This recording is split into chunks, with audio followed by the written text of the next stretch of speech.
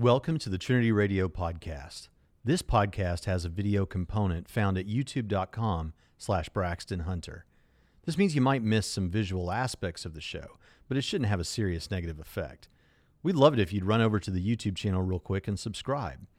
And if you enjoy this content, do us a favor. Take a moment to give us a 5-star review on iTunes and mention a couple of things you like about the podcast. If you really appreciate the show, you can help make it better and get extra content for as little as $1 a month at patreon.com/Trinity Radio. Enjoy the show.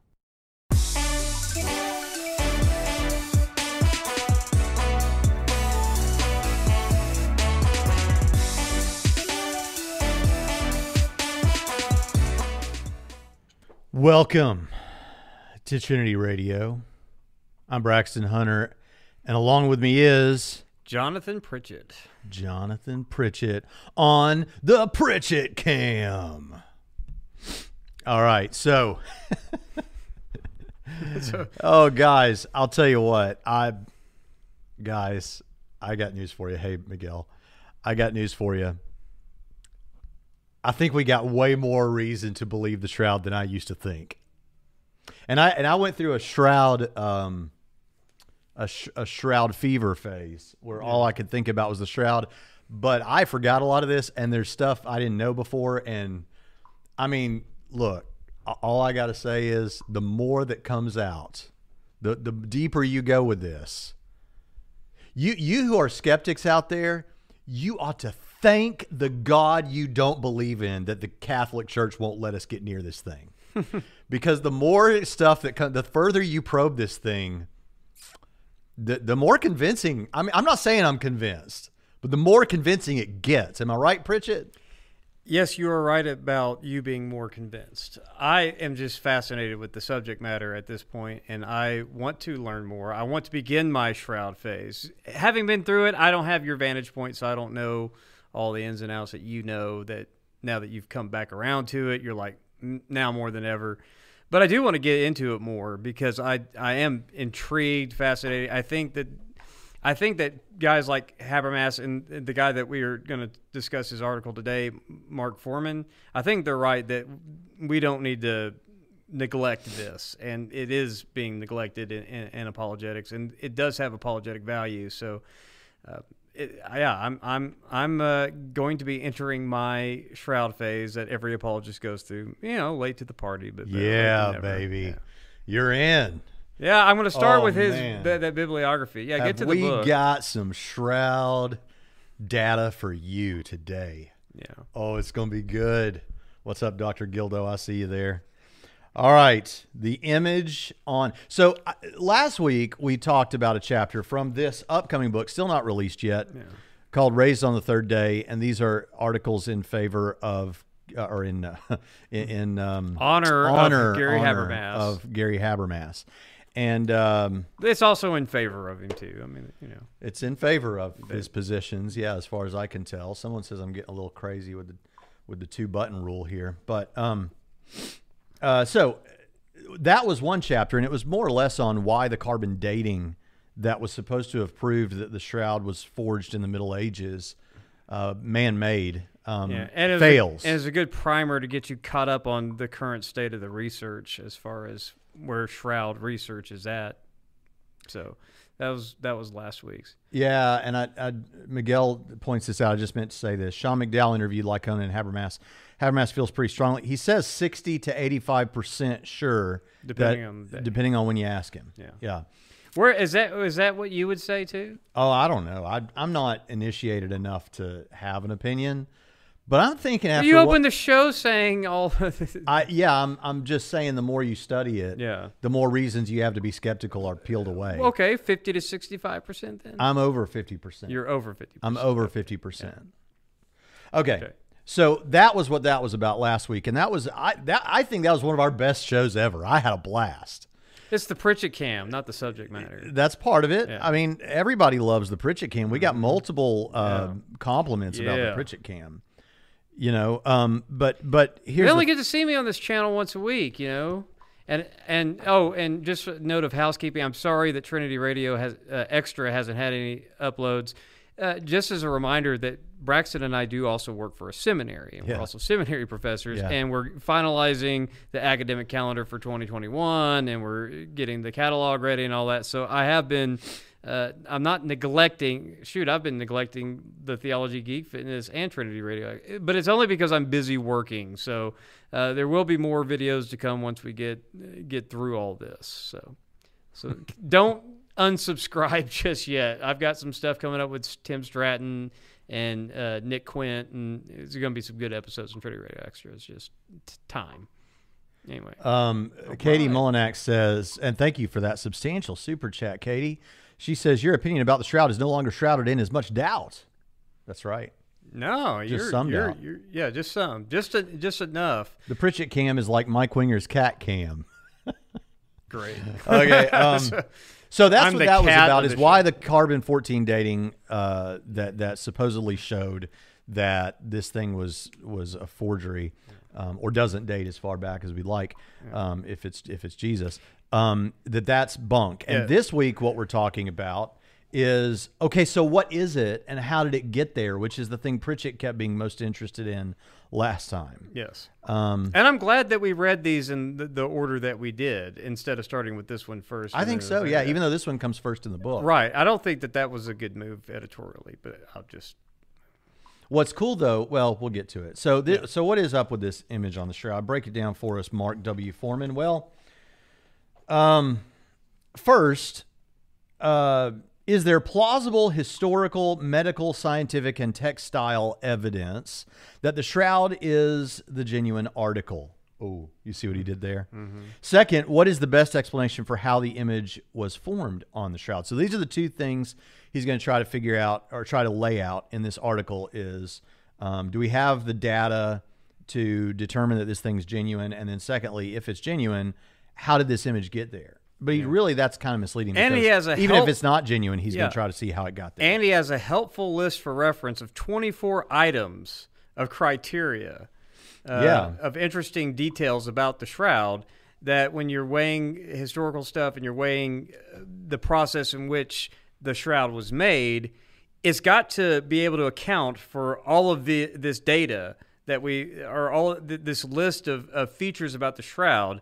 And you begin to see that all of the reproductions fall short of being able to account for all of this data. So he helps laying that out at the beginning of his chapter, because by the time he rolls around to the end to talk about the apologetic value, when you have all of this data about the shroud, you have to, he takes the Gary Habermas approach of minimal facts and says, what is the best approach apologetically to deal with this, and what are the minimal facts you have to deal with, and then what is the best explanation given explanatory scope, explanatory power, plausibility, less ad hoc, illumination, and so forth. Just the normal criteria for historiography. I'll tell you what, you give people books, you send them to college, and they eat the covers. I thought we were so tight, the programmer, and here I get Dr. Hunter is an old geezer. Well, you know what? My daughter thinks so, but guess what? 30-year-olds are old geezers to my daughter, who's 12. I must be ancient. Gregory Fisher, thank you. We love you too. If they think you're old, and I'm 4 years older than you. At least. They think your kids probably think I'm a fossil. Okay, all right. Let's get to this. So here's the problem: is the Catholic Church won't let us do a lot with this thing, and so. This guy, that bothers me too. Let's stop right there. Okay. That really bothers me, because, like I think I said this last week's program, we're at that place now where we have enough research that it throws this whole thing into chaotic doubt, and you can go a number of different ways with it. But now we have all of this better technology. When a better time than now to apply all of this stuff? And this is one of the points that Mark Foreman makes in his articles. We need more testing. Let us at this thing. And we're at a point now where, research is, I think he used the word stagnant, and that's right, because we can't do anything more until we get more research. And yet research, direct research and scientific experiment on the shroud right now would illuminate so many different things that have come up in the last 40 years about this thing. And it's like, no from the church. And it's only been visible, what, 4 times, he said? And twice of those were only viewed for a television audience, and 2 of those times in the last, since the 80s, were available for people to go view in person. So the Catholic Church, you gotta let people at it. Pritchett. Jamie Russell says, let's Pritchett from the mountaintops. Oh, man. This is the home of dad jokes. And puns. All right, so let's get let's get to the. In fact, on the point you're just making about how hard it is to do research on it when you don't have it, is he says it is analogous to investigating the back of the moon. Yeah. Few have actually seen it, so for most of us, all we have to go on are photographs. But yeah, he lays out. Well, first of all, now you can ask the question: what about? We may not be able to do the scientific testing more that we'd like to do. There has been a lot done, but that we'd like to do. But you can do historical studies and see what is there in history. And just before we walked in here, Dr. Pritchett and I were talking to another professor who was saying, well, you don't see it mentioned anywhere in history. So why? Well, hold on a second. The Shroud of Turin has only been called the Shroud of Turin since it's been in Turin. Yeah. So before that, it might have been called, well, lots of things. For example, it was called the Image of Edessa. A lot of things that I can't find right now. Image of the Son of God. Yeah. Oh, yeah. Image of God Incarnate. Dandelion. The Acariopoeta. Not made by human hands. The Image of Edessa, like you said. There were several other names, and it might have been called wherever it was. It could have been called the Shroud of Tatooine. I don't know. So here's the thing. So you got to come up. You got to look for other names for it. You can't say, well, I don't see Shroud of Turin anywhere written in church history. Yeah. So, but there are actually examples where it's probably being discussed. Elsewhere, but we're not going to get into all those. Well, at least as early as the 800s AD. I know that would probably be a good benchmark, but that still predates the 1290 to 1350.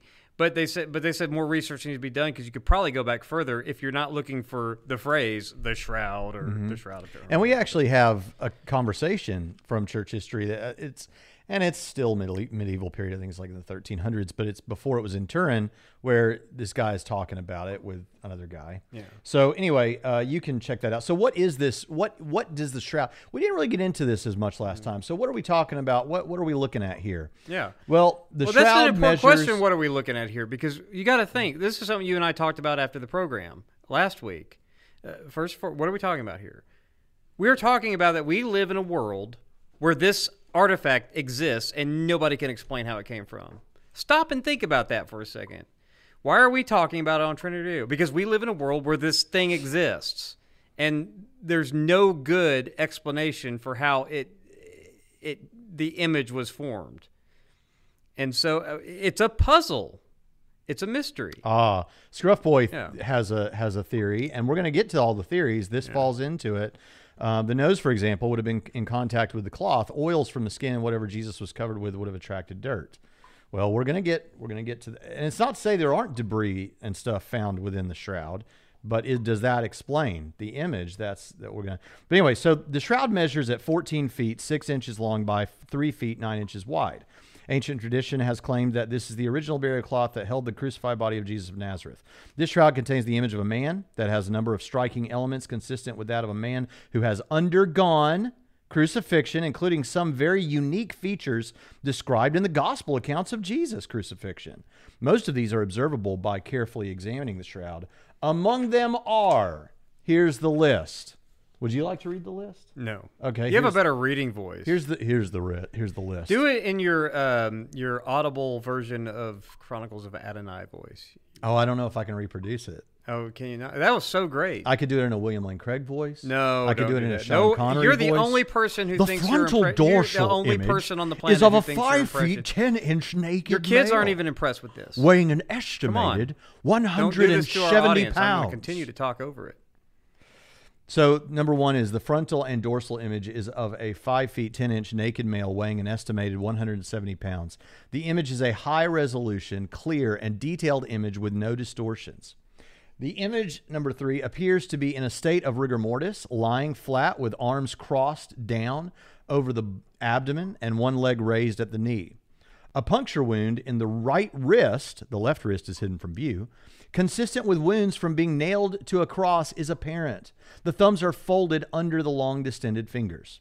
Scourge wounds on the chest, legs, and back, which match a Roman flagrum commonly used to beat a man in first century Palestine, can be seen. It is estimated that there are over 120 wounds. 6. Puncture wounds in the scalp and head are consistent with a cap of thorns. Number 7, a wound in the right side is consistent with a stabbing. From it exudes a pool of blood and clear liquid that is judged to be serum. 8, a puncture wound is identifiable around the feet, and one nail goes through both feet. 9, blood surrounds the wrist and scalp wounds, including blood flowing up the arms, consistent with blood from the wrist flowing down from suspended arms. The face, number 10, appears to have been beaten with a left swollen cheek and raised right eyebrow. Blood is spattered on the face and in the beard. 11, the hair is long and appeared to be tied in the back. The beard has a distinct divided look, and parts of it may be missing. Now, right there, by the way, actually, your Sean Connery, I stopped doing my Sean Connery. it's okay sometimes. Like when we were in the elevator the other day. All my voices are great. No. You should have been there at the Rethinking Hell conference. They loved my William Lane Craig.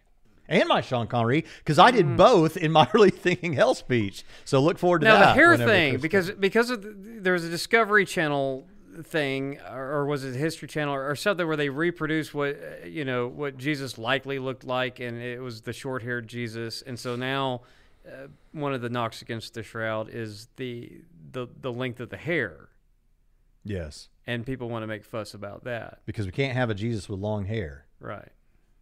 Long hair is a shame to a man. That's the Ted Neely Jesus Christ Superstar Jesus. That's not the Jesus of first century Palestine. Number 12, abrasions are identifiable on the nose and knees, consistent with a man falling down. Dirt has been identified in the abrasions. 13, on the dorsal side, abrasions are identified on the shoulders, consistent with the carrying of a heavy object. The image on the shroud is a negative image. Okay, now this becomes really important, and I've seen some of you mentioning it already. Okay. Punch bowl haircut. Okay, do it. Read one point in William Lane Craig. Oh, hold on. I won't interrupt. I've seen some of you already in the comments mentioning that this is a negative image. And negative images weren't yet discovered in first century Palestine. There you go. All right. 15. In addition to the image... Oh, wait. I didn't read that one. The image on the shroud is a negative image, meaning that normally light areas appear dark and dark areas appear light. This became apparent when the first photographs were taken of the shroud in 1898. There you go. 15. In addition to this image, Dr. Craig, the shroud also contains a number of scorch marks, holes, and until recently, patches over holes, as well as water stains. All right, that's enough. This is due to a 1532 fire that broke out in the church in Chambéry, France, where the shroud was being housed. Silver on the casket holding the shroud melted and poured down on the folded shroud within. The holes were patched in 1534, and a backing was attached to the shroud. In 2002, the backing and patches were removed and a new backing sewn on.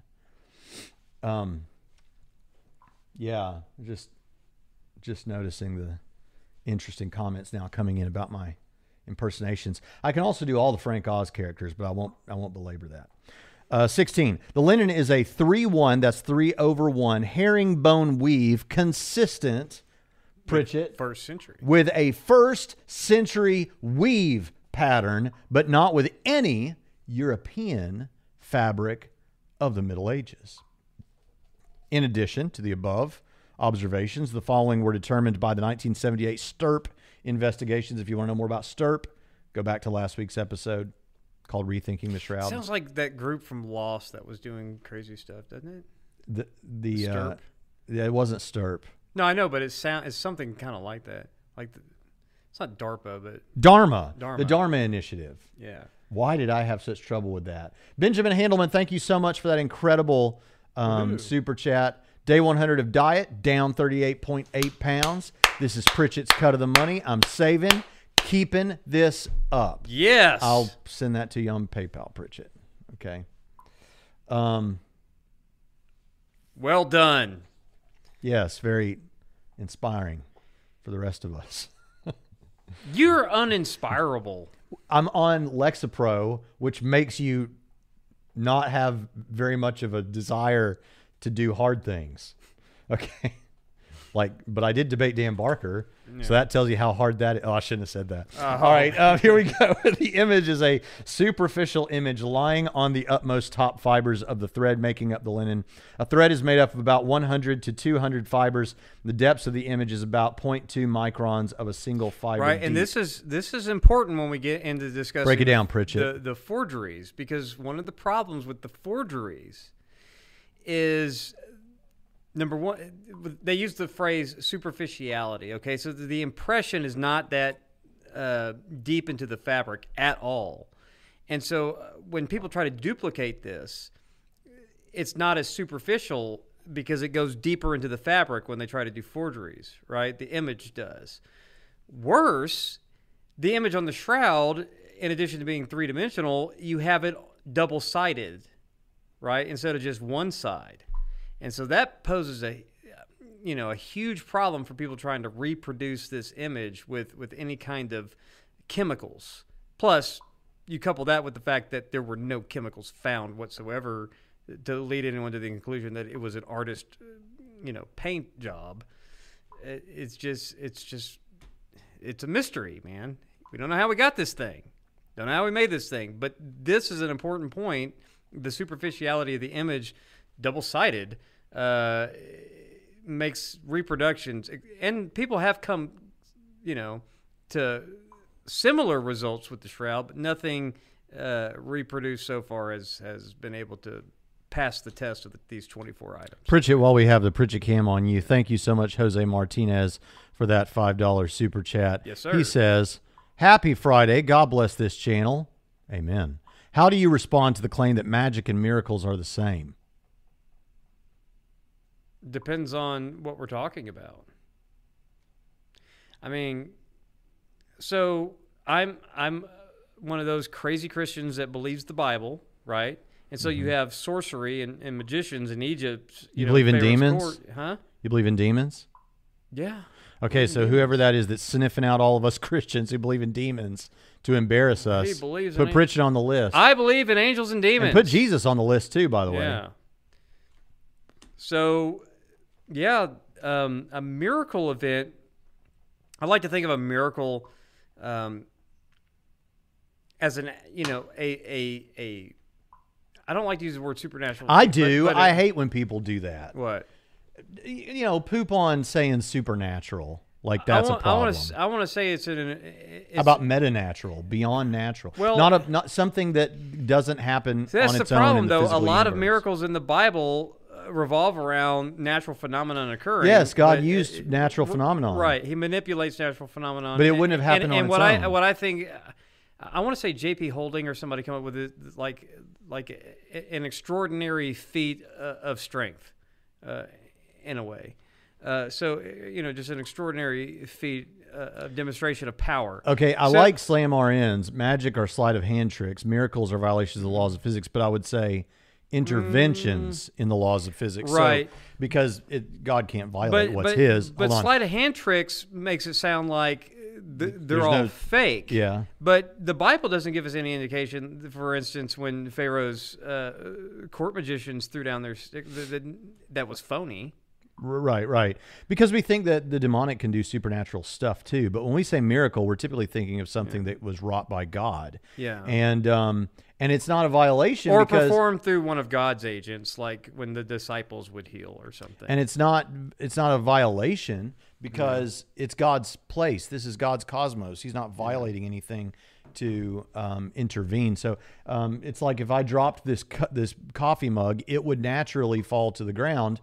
I can intervene though and I haven't like violated nature. I just intervened. God does that on a meta level in a miraculous way, I would say.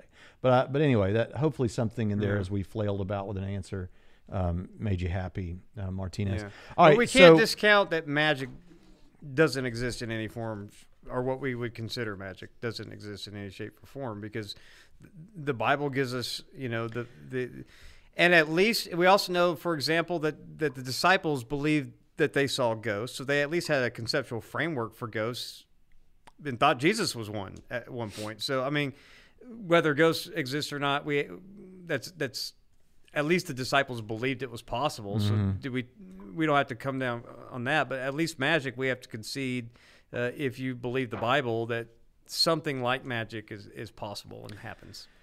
Well, the reason people say magic is because atheists use magic because they're like, oh, see, these guys just believe in magic. They just believe in their sky daddy. They just believe. And it's like, okay, we believe in something supernatural, but sky daddy isn't the right explanation of what we affirm. Magic isn't the right explanation of what we affirm. We realize that it's rhetorical that you're trying to. I'm not offended by sky daddy. I'm not either. After all the time I've spent on YouTube, I'm impervious. Yeah. All right, 18. The frontal side of the image has double superficiality. The image not only appears on the top layers of thread, but a fainter duplicate image appears on the other side of the cloth, also on the top layers. Yes, and it's the image contains 3D information with no distortion. When you read that, what did you take from that 3D information? Like shows that the cloth laid on top of something, right? Yes. Like, okay. It wasn't like somebody took a flat cloth and recreated. And you can see those in the negative image, right? Those 3D features, yeah.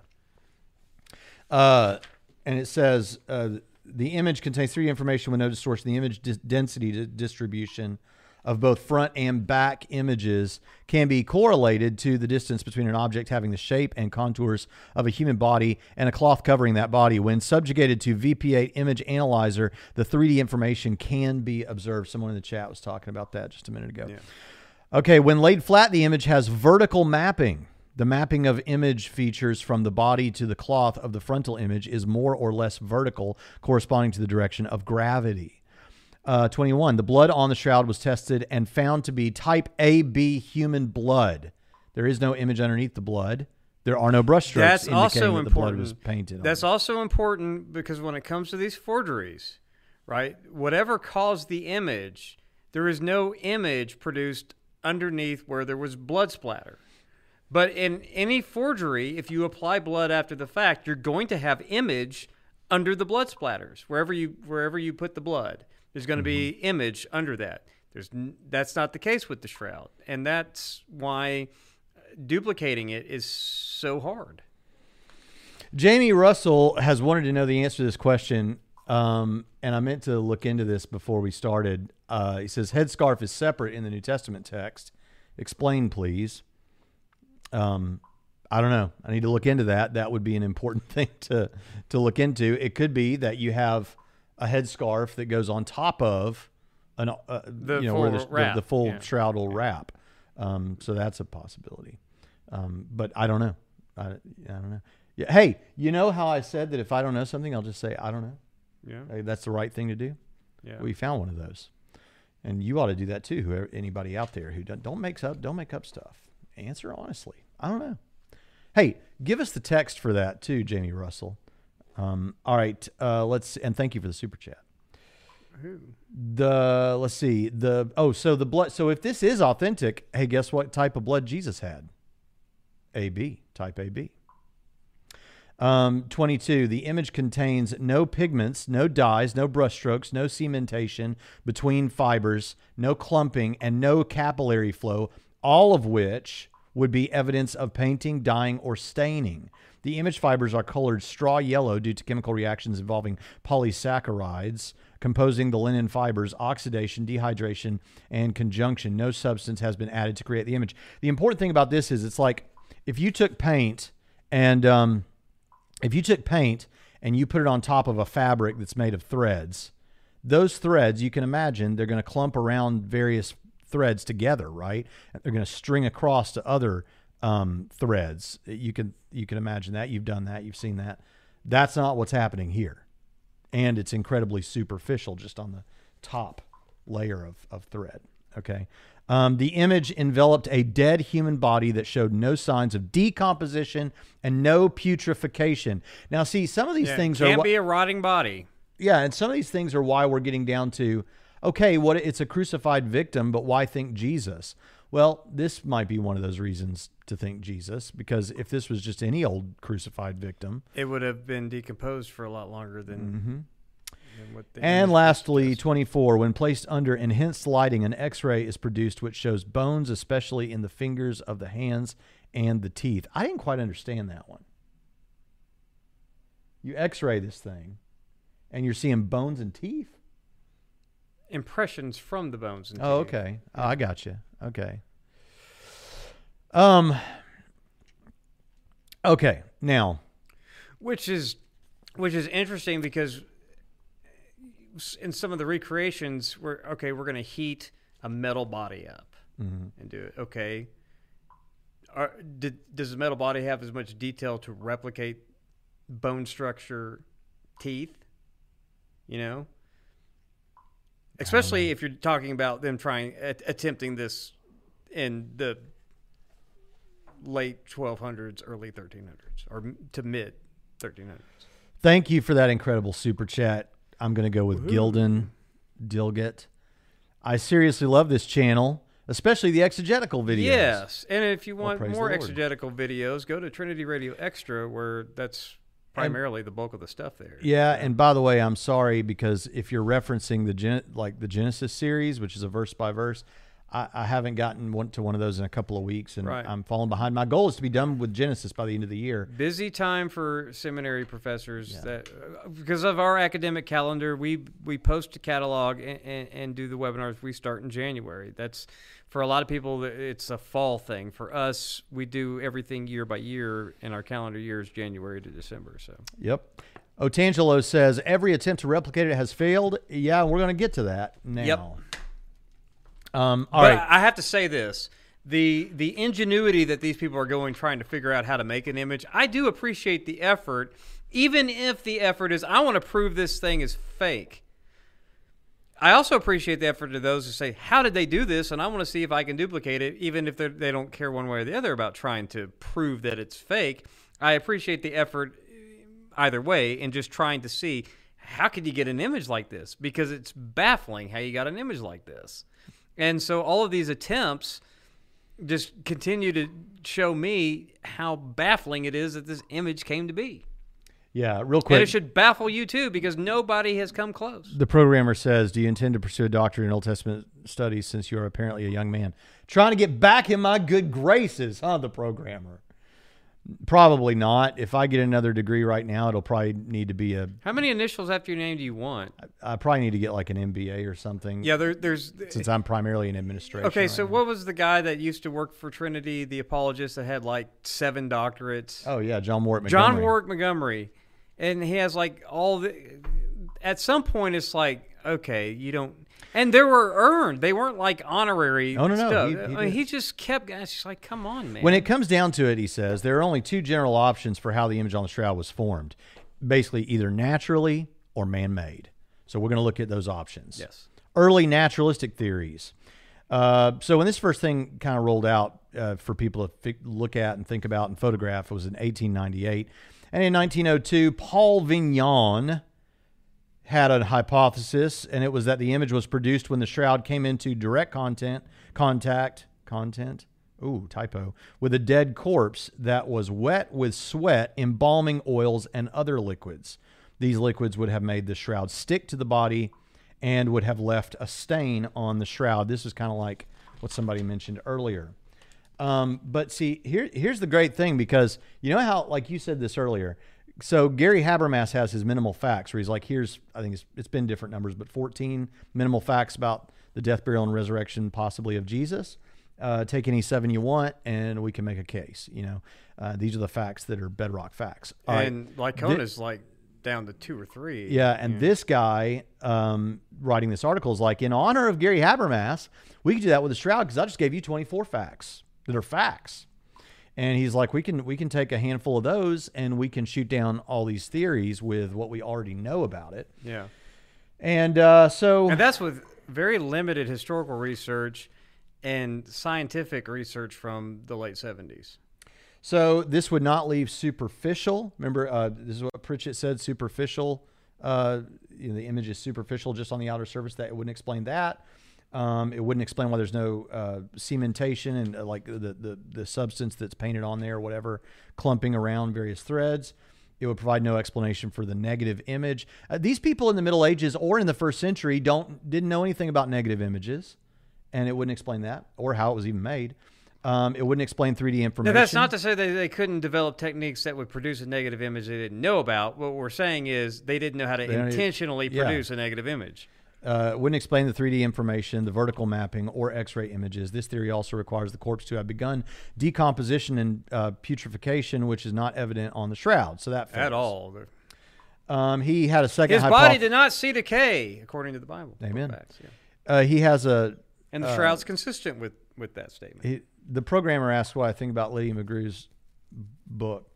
I find it interesting, but here's the thing. My position on, first of all, when it comes to Lydia McGrew, I think that her undesigned coincidences are fabulous, and I find most of them to be likely. I'm really impressed with them, and I think they're great for apologetics. But when it comes to the harmonization, I think she's right that there is harmonization, and what she and Licona, for those that know about that issue, they both agree that there is some harmonization and some literary device. Licona thinks there's far more literary device, and she thinks there's far more harmonization, and I'm standing more between the both of them. So, but anyway, there you go.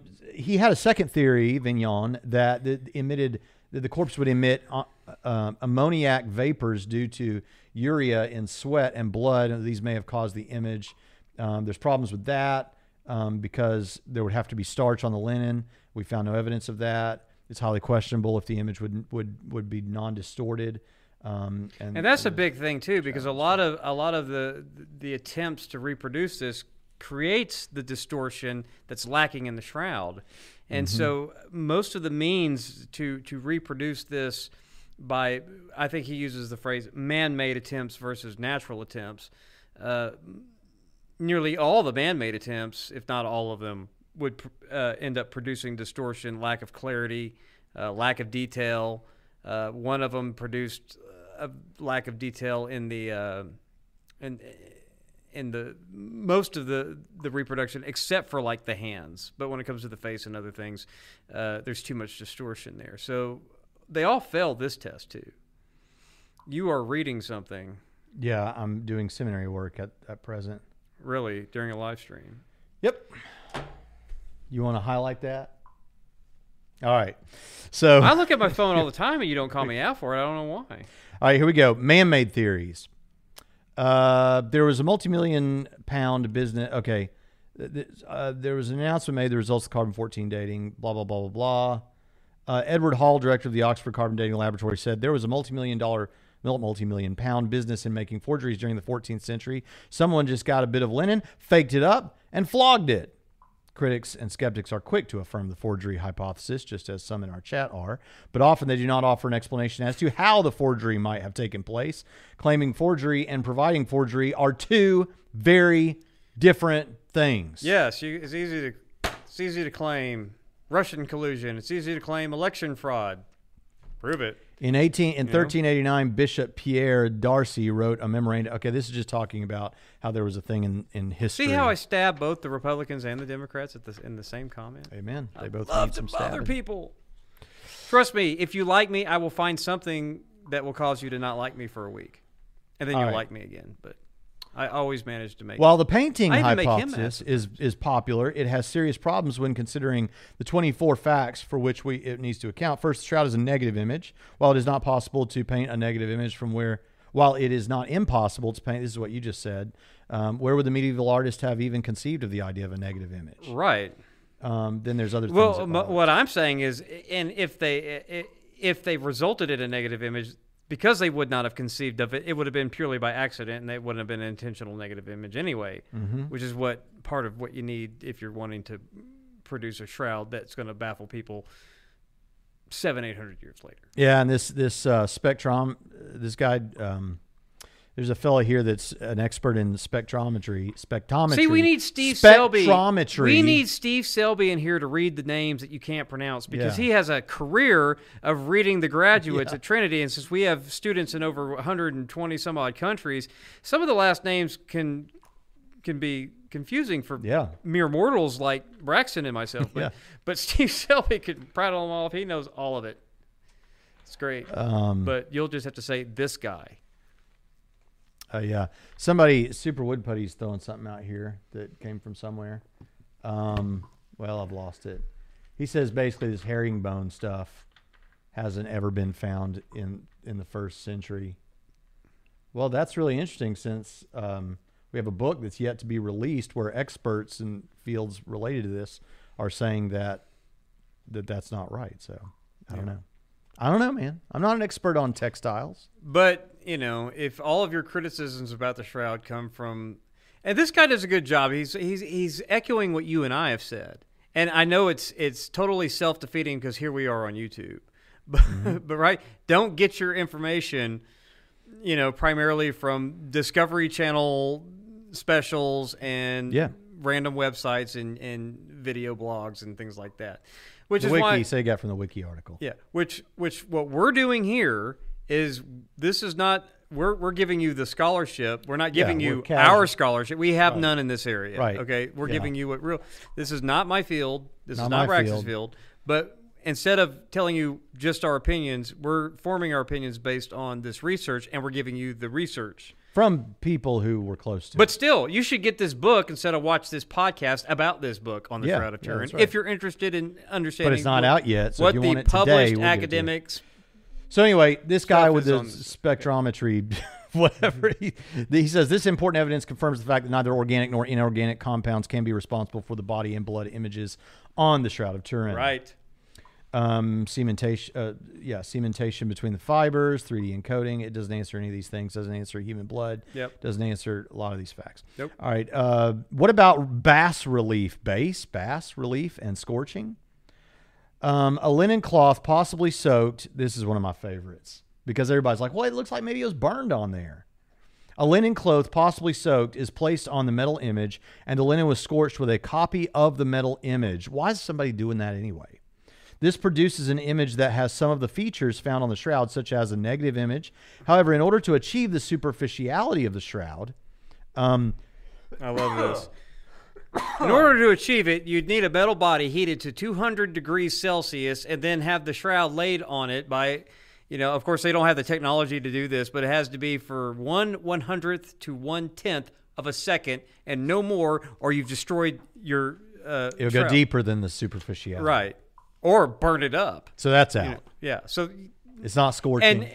And to think that you could, you're in the medieval Also, time. as you brought out earlier, it pointed out here that whatever is making that image isn't underneath the blood where the blood is. Right. But if you did that and then put blood on it to make this hoax, you would have the image beneath the blood. Would be on top but on the shroud, there is no image beneath the blood splatters. Yep. Well done, Pritchett. All right, one theory suggested by Nicholas Allen is that the shroud was an example of medieval photo-like process using a camera obscura technique. And what this is like... Now, this is cool, though. This is a cool technique. I don't entirely understand it, but do you? Yeah. It's okay, so you know how you can, like, put a pinhole in a box or whatever, and you want to look at orbits and stuff? Well, it's channeling the light through that onto something to produce an image. And it's actually... Thank you, Jeremiah Apple. Thank you so much. You're always so generous to us. Yeah, so you're channeling your fun. It's like it works as a funnel of that light and heat energy that you're trying to funnel to produce an image. So that's it. That's all you had to say. Look, we're experts at this, Pritchett. When I'm mid sip, you can't stop talking because I'm not here. I'm not back yet. Okay. Pritchett is slowly becoming a shroud believer. He is defending it well. All right. I am well, I don't know if I can say that I'm a believer yet, but what I am is I'm looking at this data and I'm looking at I'm defending it from being. Did you explain what was wrong with this? No, I didn't explain. I just explained what it was because you were asking about this, and I think the process is kind of cool. I mean, it's something technically that you could do it. You could do in a very rudimentary thing in your backyard. Yeah. So as it wouldn't give you the highly defined image that you want, Right. like the shroud is. It could give you a highly defined, like tiny portion, like maybe a hand or something. But it doesn't. It wouldn't explain why the image is underneath the blood, like we said before. It wouldn't explain the 3D information or the X-ray features. Yeah, I think that. There you go. Yeah.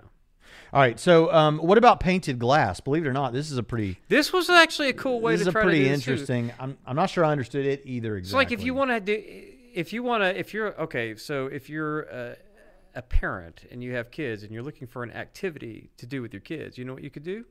You could buy a coffee cup. You could try to reproduce these from Trinity Radio. You could try to reproduce something, an image on a shroud using colored glass or using, kind of telescopic photography, camera, whatever it was called. You could try these in your backyard as science experiments. You could produce the Shroud of Evansville with you and Jolie and Isabel. Oh man.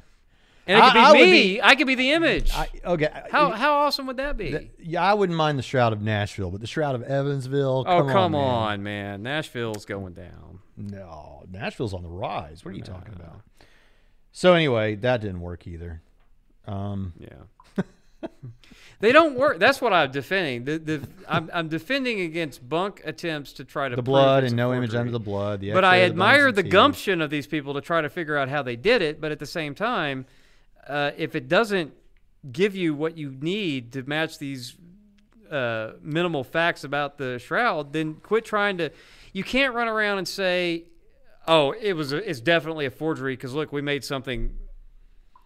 A third of the way similar. Yeah, and these other in things. fact, No, that's not going to cut it. In the spirit of minimal facts, even though we have 24 minimal facts, he says actually all you need: superficiality, double superficiality, 3D information, and X-ray elements. If you've got those, you can disprove all of these forgery things.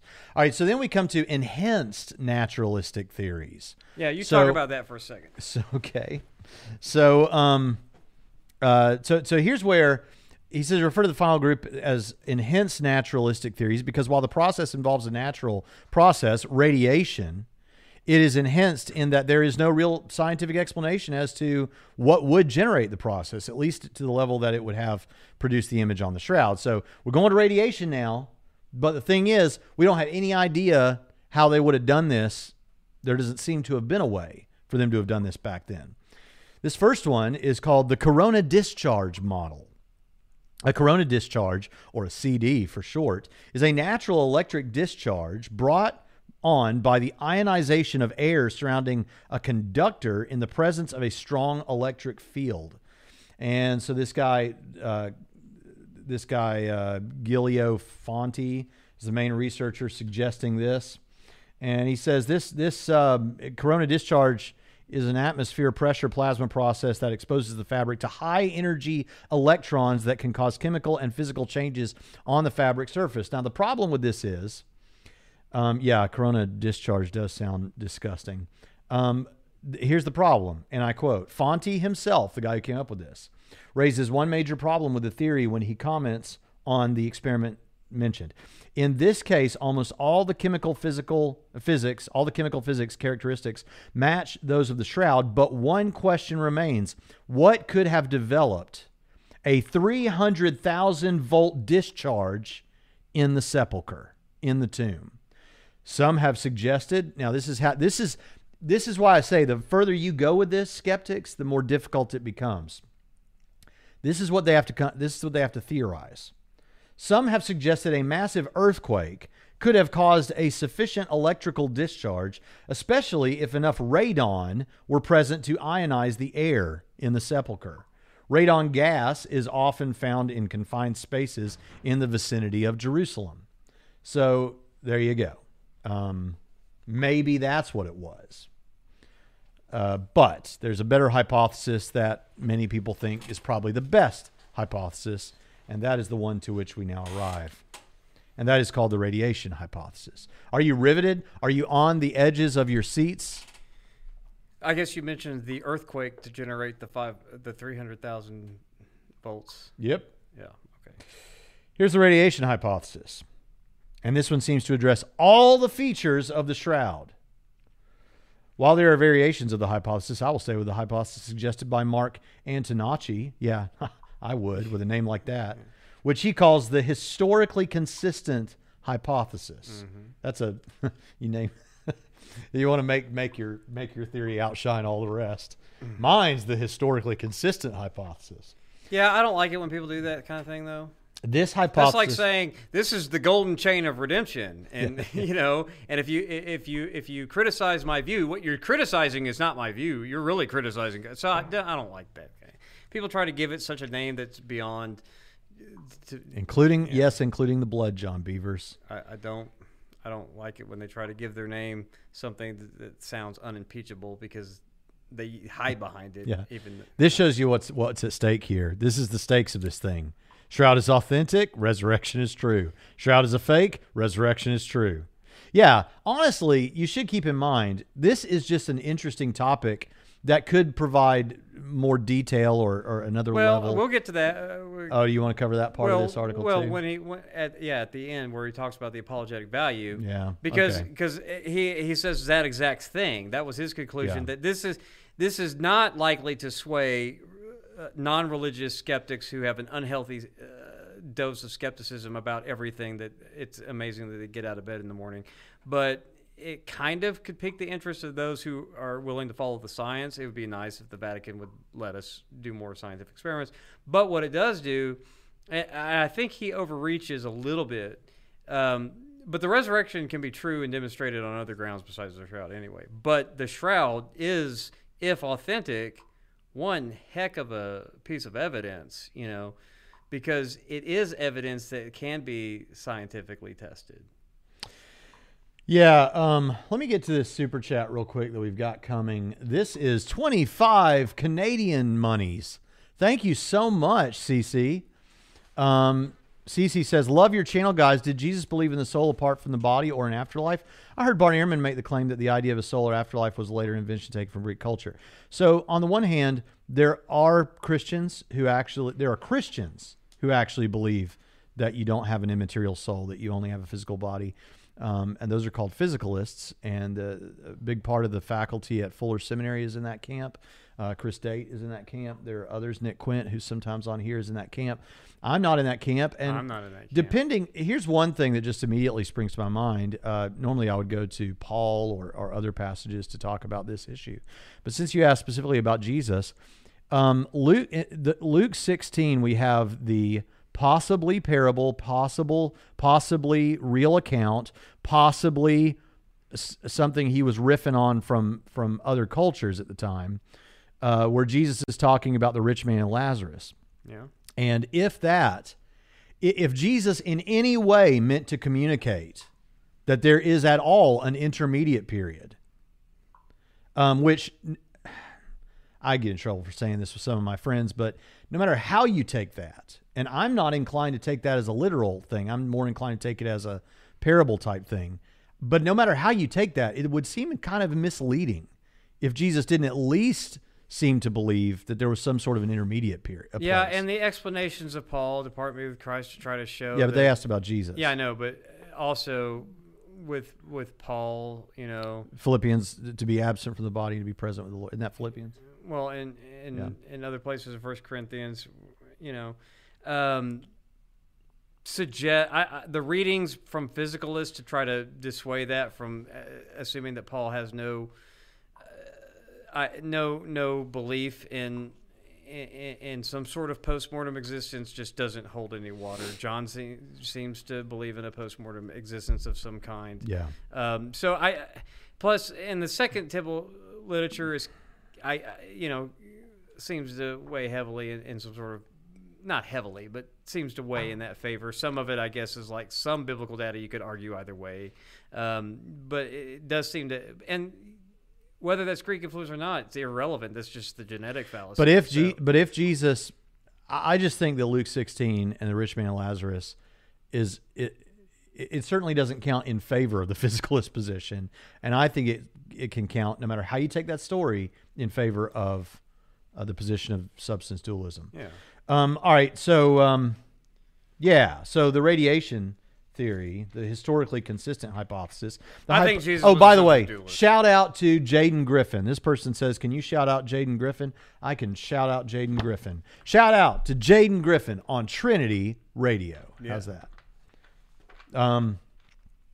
This hypothesis suggests that the shroud was irradiated with particle radiation. Particle radiation occurs when protons and neutrons are emitted from atoms. When protons irradiate cellulose, it turns into a straw yellow color that is the color of the image on the shroud. Robert Rucker writes, I know this is a lengthy, you need to hear this. The discoloration is caused by a rearrangement of the electron bonds of the carbon atoms that were already in the cellulose molecules of flax fibers and the linen threads, so that the discoloration does not result from new atoms being added to the cloth. The discoloration results from single electron bonds that bond the carbon atoms to the surrounding atoms, being changed to double electron bonds. This change from single to double electron bonds of the carbon atoms took place in a pattern to create the front and back images of the crucified man on the shroud! Exclamation point. And does it happen over time? Thus, the discoloration is due to energy added to the cloth, but without substance, i.e. atoms, being added to the cloth. The energy was evidently added to the cloth in one or more very powerful bursts of radiation, so that the electron bonds could be altered before the energy penetrated beyond the top one or two layers of the fibers in the thread. However, where would this radiation Have to come from? It'd have to come from the body itself. Antonacci and Rucker maintained that it could only have come from one source, the body itself. Again, Rucker explains, he goes on, most people dismiss this explanation because you can't have a body give that powerful a burst of radiation. What are you talking about? Christians have a possible explanation, don't we? Radiation has the benefit that it not only explains how the image was formed, but also explains all 24 features listed above. Mm-hmm. While protons explain how the image was formed, neutrons explain why the C14 dating was off. And by the way, this is in addition to the reasons given that were damning to the carbon-14 dating from last week. Yep. Carbon-14 is a rare isotope, as we all know, that is created in the upper atmosphere when a nitrogen-14 atoms absorb blah, blah, blah, science. This would have messed up the carbon-14 dating too. It explains everything. It seems that the radiation hypothesis is currently the best explanation for how the image was formed on the shroud, as it has the largest explanatory scope, greatest explanatory power, and is the most plausible defense for the shroud with all the other evidences. Of course, this does not mean it is problem-free. The idea of a body releasing radiation in one powerful burst is at present scientifically unexplainable. It is certainly not a common event. However, eliminating scientism, if one is open to the possibility of events occurring outside of our current understanding of science, then one should follow the evidence wherever the evidence leads. I agree with that. Because we're not closed-minded. We can follow evidence wherever it goes, right? If you have this bogus, self-defeating scientism worldview, then you're going to have huge gaps in your knowledge. Yeah, I'll just finish with this. I've got other notes, but I'll just finish with it. This is his assessment. Considering all the evidence for the authenticity of the shroud, including the image characteristics, science, historical, and medical evidence, and the best theory for the formation of the image on the cloth, I believe a plausible and reasonable argument can be made that the best explanation for the identity of the shroud is that it is the actual burial cloth of Jesus. Yeah. And he goes on to say, though, the apologetic value, he's not necessarily saying it's good as a proof of the resurrection, but because of certain features of the image itself on the shroud, that it is consistent with what we know about the gospel accounts of what happened to Jesus before and up to leading to and during his crucifixion itself, from the flogging to being dead and stabbed in the side and all that. Everything about the image is consistent with what we read in the gospel accounts. Now, a lot of what we know about crucifixions in the Roman era come from the gospel accounts, right? Because, for a lot of people, it was so taboo to even talk about. It's not discussed much in detail what happens, So I do think that it is, we can say it corroborates the gospel account evidence of what we know about crucifixions. I'm still somewhat skeptical that you can go all the way and say definitely, it demonstrates that Jesus is the image on the shroud. Does that make sense? Because while the head wounds are consistent with the crown of thorns, it could also be consistent with any other things that, sharp spiked objects entering, causing scalp wounds, maybe from cat o' nine tails, or just any sort of head trauma. So it's really hard to say that it has to be Jesus, but it likely, he's the best candidate, You can't say definitively, but he's the best candidate. So it does corroborate what we know about ancient crucifixions in a lot of that data we get from the New Testament accounts of Jesus' crucifixion anyway. So there you go. My take on it. Yeah, well, your takes are always valuable. Elizabeth says, now that the Catholic Church has a death grip on the shroud, do you think there's any hope of true scientific analysis ever again? A different pope, maybe? Technology has come so far since the 70s. Well, the 80s is when we had... 80s is when the carbon testing was done. The 70s was when the STIRP happened. I have hope. I think so. I have hope that they'll see a lot of his. See, I don't know. I don't want to. If this was Bible Bro Down, we could put on tinfoil hats, like Matt Chisholm does. But it's not Bible Bro Down, so I don't think that the Catholic Church is necessarily hiding it away from further research just simply because they don't want it to be exposed, because it seems like if you talk to Catholic scholars, they're not all selling this as authentic. They're not all on board with this being, they're not saying, yeah, this is definitely a relic. This is definitely something where not all Catholics even agree with that. Catholic scholars are level-headed too. So I don't know that it's all involved around trying to hide it from scrutiny. Now, the guy that we talked about his article last week is convinced that they are. Pretty much said if this had always been in the Vatican's possession, no research would have ever been done if it wasn't that King Umberto or whatever. Umberto was in That's his probably possession. wrong. But I do think that the Catholic Church at some point will probably open it up. Will that happen anytime soon? I have no idea. But I don't give up hope that they're just going to hide it away from scientific experiments forever.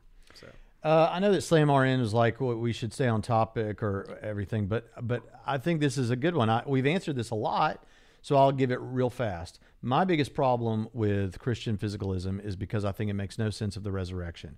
Obviously, we've listed that we think there are some biblical reasons to reject Christian physicalism. However, the biggest problem for me is I don't know how you have the continuity of identity. That is to say, on the Christian physicalist understanding, your body will die and it will decay and it will go back to dust, right? And so a lot of people are cremated and all that sort of thing. And even if that didn't happen, every so many years, most of the cells in your body cycle out and you have almost a whole new physical body anyway, as mind-blowing as that is. So what's going to happen at the resurrection, according to Christian physicalists, is God's going to resurrect, but they really mean recreate your body. And God could do that with all the same memories and everything in there, because if physicalism is true and all that is stored physically, but that won't be you. That will be a copy of you. Your conscious experience will have been dead, will have been gone. It just ended. And so the best explanation, I've heard so many explanations. I just sent someone at the Rethinking Hell conference 3 academic papers from Christian physicalists who are trying to give an explanation of how this could work. And I happily send those to people when they ask for them, because the best that physicalists have produced on this, to my mind, is so laughably absurd. It's so obviously reaching. I'm glad they're trying to do it. More power to them, but I think it makes our case all the more. And then on top of that, that you've got this problem with the continuity of identity. If God's going to recreate your physical body from all new matter in the end, he could do that right now standing in front of you. But would that be your conscious experience? No, you'd be looking across at someone over there who looks just like you, who claims to have all the memories and claims to be you, but you'd be thinking, no, I'm right here. He's over there, and I don't have his conscious experience. It would be a copy. And one of the answers I heard, Joel B. Green has a book on this. He was the president of Fuller, maybe still is. I think he's the former president of Fuller. And he wrote a book on this, and he promises that he's going to handle that issue. And so I read the whole book, and I'm right at the end, and he finally addresses this issue, and his explanation is basically that whatever it is that makes up your identity is like basically absorbed into the light of God and then put back into your recreated physical body. But to my mind, I'm like, wait a minute. Why not a soul then? Why is that not a soul? My identity is absorbed out of what? My physical body? I mean, it just doesn't. So that's my biggest thing. I am so confident of that problem being a problem. And then if Michael Jones is right and idealism is true, then that's, well, then it's just soul, kind of not information. Mind is fundamental. Superwood Putty says, "Hey dudes, I'm sure y'all been busy. Thank you for acknowledging that. Have y'all had a chance to check out the response to your dilemma?" So I did see that you posted something, and I did start to watch it. I didn't get all the way through the whole thing because it was lengthy, and it is my plan to get back to it because I still have in mind to respond to everything, all the responses to my 10 questions for atheists, and that's one of the questions there. But just to answer you right now, I think that your primary concern, because you were nice enough to nutshell it for me, is that what I'm saying would require the atheist to prove something that is unfalsifiable, namely that God does not exist. Now, the problem with that is, number one, you can falsify things.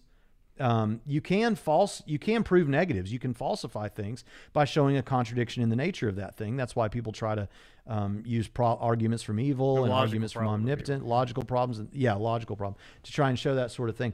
And maybe you know that, and you're saying, yeah, but still, I don't think we can do it. And we could go to the North Pole and look around for Santa and all kinds of things. But here's the thing with that. That actually doesn't get around the dilemma. Now, maybe you say more in the lengthy video, but if you're saying, but we're not able to do that, then what you would do is then have epistemic humility about that and say, then I won't compare God to Santa Claus or the Easter Bunny or things that I can demonstrate likely don't exist. Okay, so that's how the dilemma works. The dilemma doesn't say you can't disbelieve in God or something. It's saying if you're going to take a position of lack theism, then don't compare God to things that you believe do not exist. Right. So in my mind, that retort to you actually works in favor of the dilemma, because look, if you're going to say that you simply lack a belief of God, but you're comparing God to Santa, which you don't just lack a belief in Santa, you refuse to acknowledge the existence of Santa, right? You disbelieve in Santa. So to be consistent, you have to either A, disbelieve in God, or B, whatever means by which you actively disbelieve in Santa, you need to apply to God, which means it can be falsifiable, like what you're talking about. Otherwise, stop making the comparison. It's not about whether or not you can prove or disprove something. Is if you're going to compare your lack of belief to God and then your active disbelief in Santa as the same thing, that doesn't work. Mm-hmm. That's what the point of the dilemma is. It's irrelevant. Someone wanted to know where your diet citrus drop, where you can get that. Kroger, or I don't get the Kroger owns Ruler Foods outlet, but it's a Kroger brand. So if you have a Kroger, you can get this, because Kroger brand anything is better than like name brand almost everything, unless we're talking about Frank's Red Hot. Punch Bowl Haircut says Hunter Dilemma sounds like a sweet band name. Yeah. Okay, the walrus was Jason. Santa is based on a real person. So, yes, Santa is real as a homage to the real person. Okay, now let me just say, this is one of those objections that Cameron and I thought about when we originally did this on his channel before we ever brought it out, rolled it out. And of course, and we actually responded to that, which is to say, okay, but when you compare God, when people are comparing God to Santa Claus, they're obviously not comparing God to the historical figure upon which the Santa myth is based. There's actually several. And if you are, then you're saying nothing. Right? We're comparing him to the red suit, magic, flying reindeer, elves that make toys, goes all over the world in one night because he's interdimensional. That's what they're comparing it to. So if you were comparing it to the real Santa, the comment would never exist. It wouldn't come. Yeah. Okay. In fact, I liked that. The even historical godless Santa engineer, or the claws of faith. What are we talking about here? But even when we brought that up in the video, even godless engineer, when he made his response, was like, "Oh, I'm not going to entertain that because you're right. That's not what they're saying, and that's not fair." So somebody said, about. somebody asked Trevor Adams, best non-Calvinist commentaries on Romans doing a Bible study and need help. Can I try? Okay. Yeah. Okay. For a more casual one, you can go with Craig Keener's Romans for everyday people. New covenant. No, you're thinking of no, Paul I'm not. Okay. No, I'm not. He's got one. It's just aimed more at. It's blue and white on the cover. Yeah, I've that's got it the in my New Kindle. Covenant commentary series. And it's not real tough. Like it's yeah. But then there's also Witherington. Ben Witherington III has a Romans commentary, right? Vic Reasoner's commentary is probably the most informative if you're interested in theological stuff. So Vic Reasoner, it's hard to find though. I think you can get it electronically, but Rick Wieser's a Wesleyan commentary on Romans is great. I think Witherington's is great. I don't agree with certain chunks of it, but very helpful in terms of a lot of the sociological and background detail, cultural detail, rhetorical backgrounds to Roman. Great stuff there. Keener's always good. Like I said, I think I mentioned this last week. Dunn's word commentary is always good. It's dated, late 80s. Fitzmyer's commentary. He's a Catholic scholar, but his commentary is phenomenal from the Anchor series. So. Jamie Russell says, what did McRae say? Yeah, Steve McRae did an episode on the Hunter's Dilemma in which he largely agreed with it. He's an agnostic, but he largely agreed with it. The only caveat he wanted to make is he's one of those that says someone who takes the lacktheist position still has a burden of proof. Like we all grant that. Really? If you're saying that God does exist, you have a burden of proof. If you're saying God does not, you have a burden of proof. He says if you're smack in the middle and say that you just lack a belief, you have a burden of proof. Your burden of proof is to explain why you remain unconvinced in either direction. Good point. But I thought that was all good. Yeah. Derek says, who is predestined for what in Ephesians 1-4? Ephesians 1-4, Ephesians 1:4-5.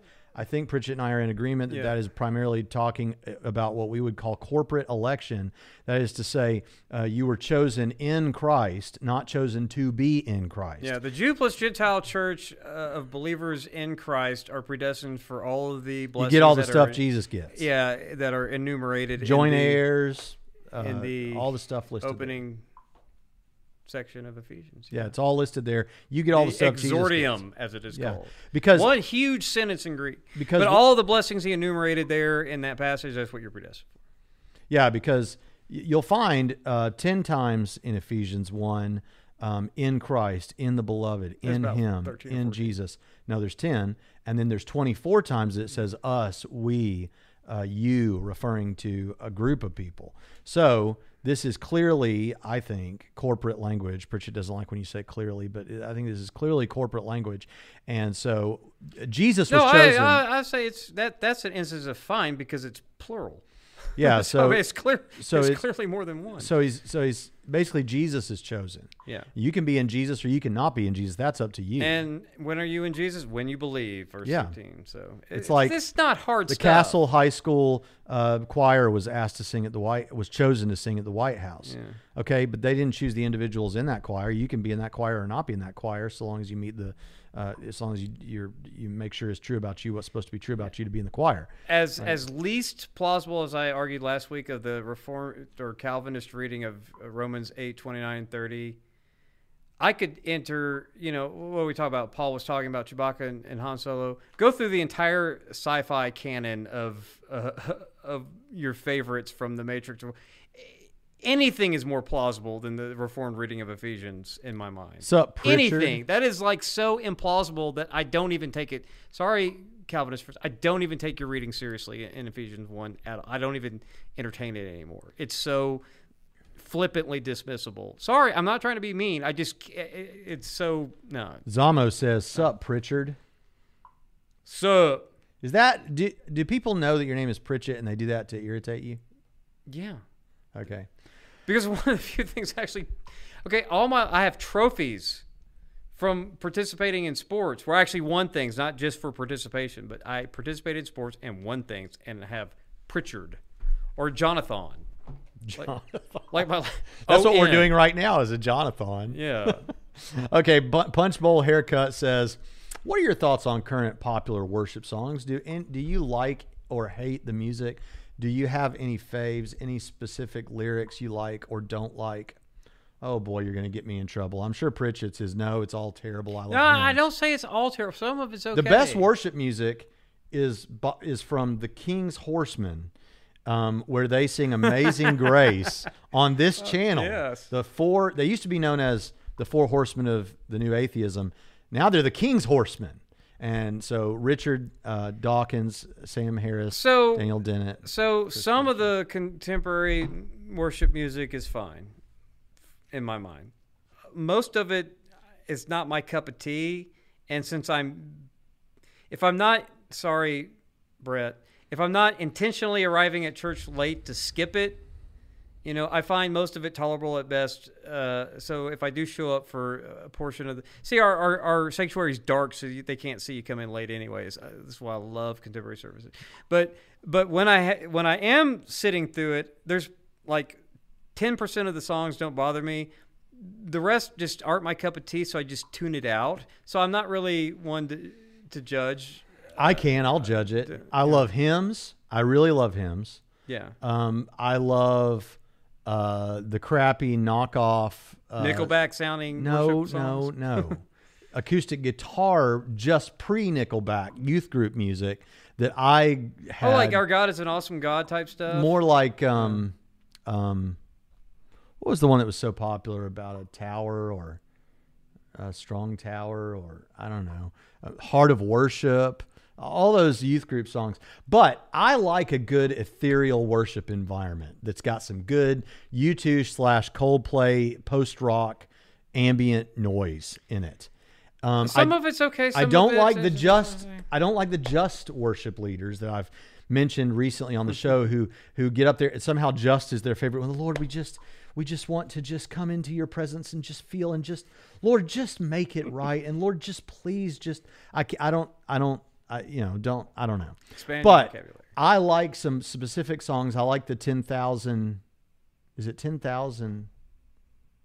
The one that's I think is Matt Redman or something. See, he doesn't pay attention either to contemporary worship music. He's like, I know all about this. No, they'll know. They'll know the 10,000. You don't song. listen to it either. You're just trying to. They'll be know nicer the than me about 10,000 song. I like that one. And I I'm gonna get in trouble. I'm gonna get it. There's a Hillsong song that you like, I'm right? gonna get in trouble. There's a Hillsong or Bethel Hey, song that you like. All right? truth is God's truth, man. And I don't endorse Hillsong at all. And I'm not even sure it's them that sings this, but I think it is. But that So Will I song, that'll put me in the presence of God. Yeah, but Braxton, don't you understand that if even though no one in the church, like 95%, don't even know what Hillsong is. Don't you know that if you play one Hillsong, that's a slippery slope to all kind of heresy? You're inviting demons in. Right. It was Hillsong Paul was talking about when he says not to give the devil a foothold in your life. Right. Not anger like the Bible says. Like you go up to, like in our church, if you go up to 90 to 95% of the people in that church, do you know anything about Hillsong? And you're like, who? What? The only people worried about this is evangelicals on the internet that have an extra grind because they pay attention to stuff. You're lucky if the majority of your church pays attention to your own church's bulletin. Okay? They don't. Anyway. Yeah. The programmer says, have I ever read the work of atheist philosopher Dr. Graham Oppy? Of course. I read we don't read books by. I read the one that was on atheism. That was a more a simpler book on atheism. But there was one about gods. What's it called? Gods. Oppy. Let me see. Oppy books. The one that's like about different gods or arguing about gods. Yeah. Yes, of course. Are you kidding? That's like asking an atheist whether they've read William Lane Craig. Actually, no, it's not because they wouldn't have read William Lane Craig. Right. I have gotten on to atheists about this in previous episodes. Christians read more atheist literature than atheists read Christian literature. Arminians and what are they? The trad provisionalist, whatever they're called now, Leighton Flowers bunch, and Arminians and non-Calvin. They read more Calvinist literature than Calvinists read non-Calvinist literature. Calvinists and atheists have so much in common that you can point these kinds of things out, but that's just Elizabeth Maines. First of all, thank you for that super chat. Yeah, awesome. I just finished the latest video in the Genesis series after binging the first 34 hours. When can we expect the next one? You're my hero, Elizabeth. That is amazing. Yeah, I'm impressed that you could. Please tell me you did say that something on, like, mean. Double just say something I mean, mean. Come on, we have to. Just, I know you're gonna say something mean. It's. Some people like to binge watch Netflix. Some people like to binge watch. I don't judge. Elizabeth. Well, if you did judge, you should judge honorably. Yeah, way to go. Yeah, your thing is worth. But see, my thing is like. You want something to listen to over time so that you don't run out and exhaust it, because now she's facing the very problem because of your busy schedule right now, not having to start Pritchett's First Peter series that's also on the channel, and I'll give you like 2 hours. Yeah, and then you can join the choir of people complaining that I haven't got to that. And by the way, you haven't done one in a few weeks. I haven't done one in 3 years. So. But here's the thing. I'm going to have it done by the end of the year, Elizabeth, and I'm going to commit that next week, in honor of Thanksgiving, it's a weird chapter to talk about on Thanksgiving, but I'm going to do it. Man, yeah. You know the kidnapping of Dinah? Yeah. You know, like the greatest military strategy in all the Bible?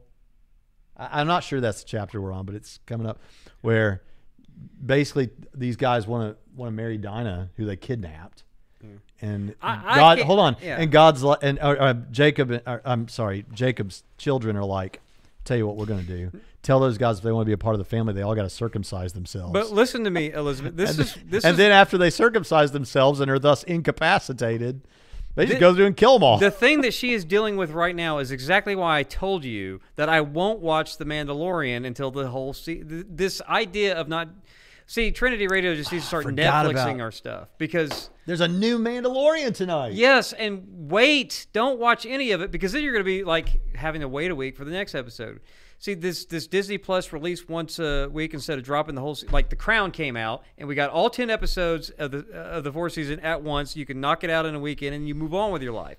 She's got to wait for you to get caught up. See, this is why you should just wait till the whole book is done, and the good news about that is Trinity Radio is part of a consortium of other podcasts.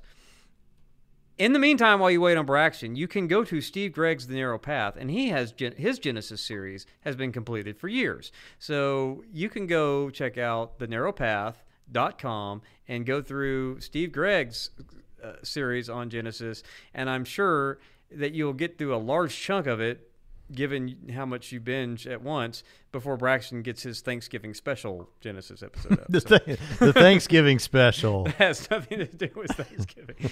Well, but go check out Steve Gregg's was series on probably Genesis. He has got the entire Bible done. The only thing that I will say about Steve Gregg is that if you were to audit my Minor Prophets course here at Trinity College of Bible and Theological Seminary, my section on Obadiah is 2.5 hours. Whereas the illustrious Steve Gregg only spent 20 minutes. And I made sure I brought that up at dinner when he was in town that day. I was like, you've got this whole Bible done, but you only spent 20 minutes on Obadiah, and I spent 2.5 hours. So I got you there. And that's the only thing where I have on Steve Gregg, is that I spent more time blathering about it. Where's the, I just was asked, first of all, to commit to anything in 2020, Lord willing is what I need to say, right? Someone asked me about where I think Mount Sinai is. Oh, here we go. Jamie Russell says, Mount Sinai in Saudi Arabia. Your thoughts? I don't know which one. For those that don't know, there is the Mount Sinai where Moses got the 10 Commandments and all that whole thing went down. Where is it? Well, there are multiple possible locations. There was a Catherine's monastery built where we got one of the, I think it's Codex Sinaiticus, maybe. I don't know. Yeah, it would be Codex Sinaiticus. I, for a long time, just assumed that might be it.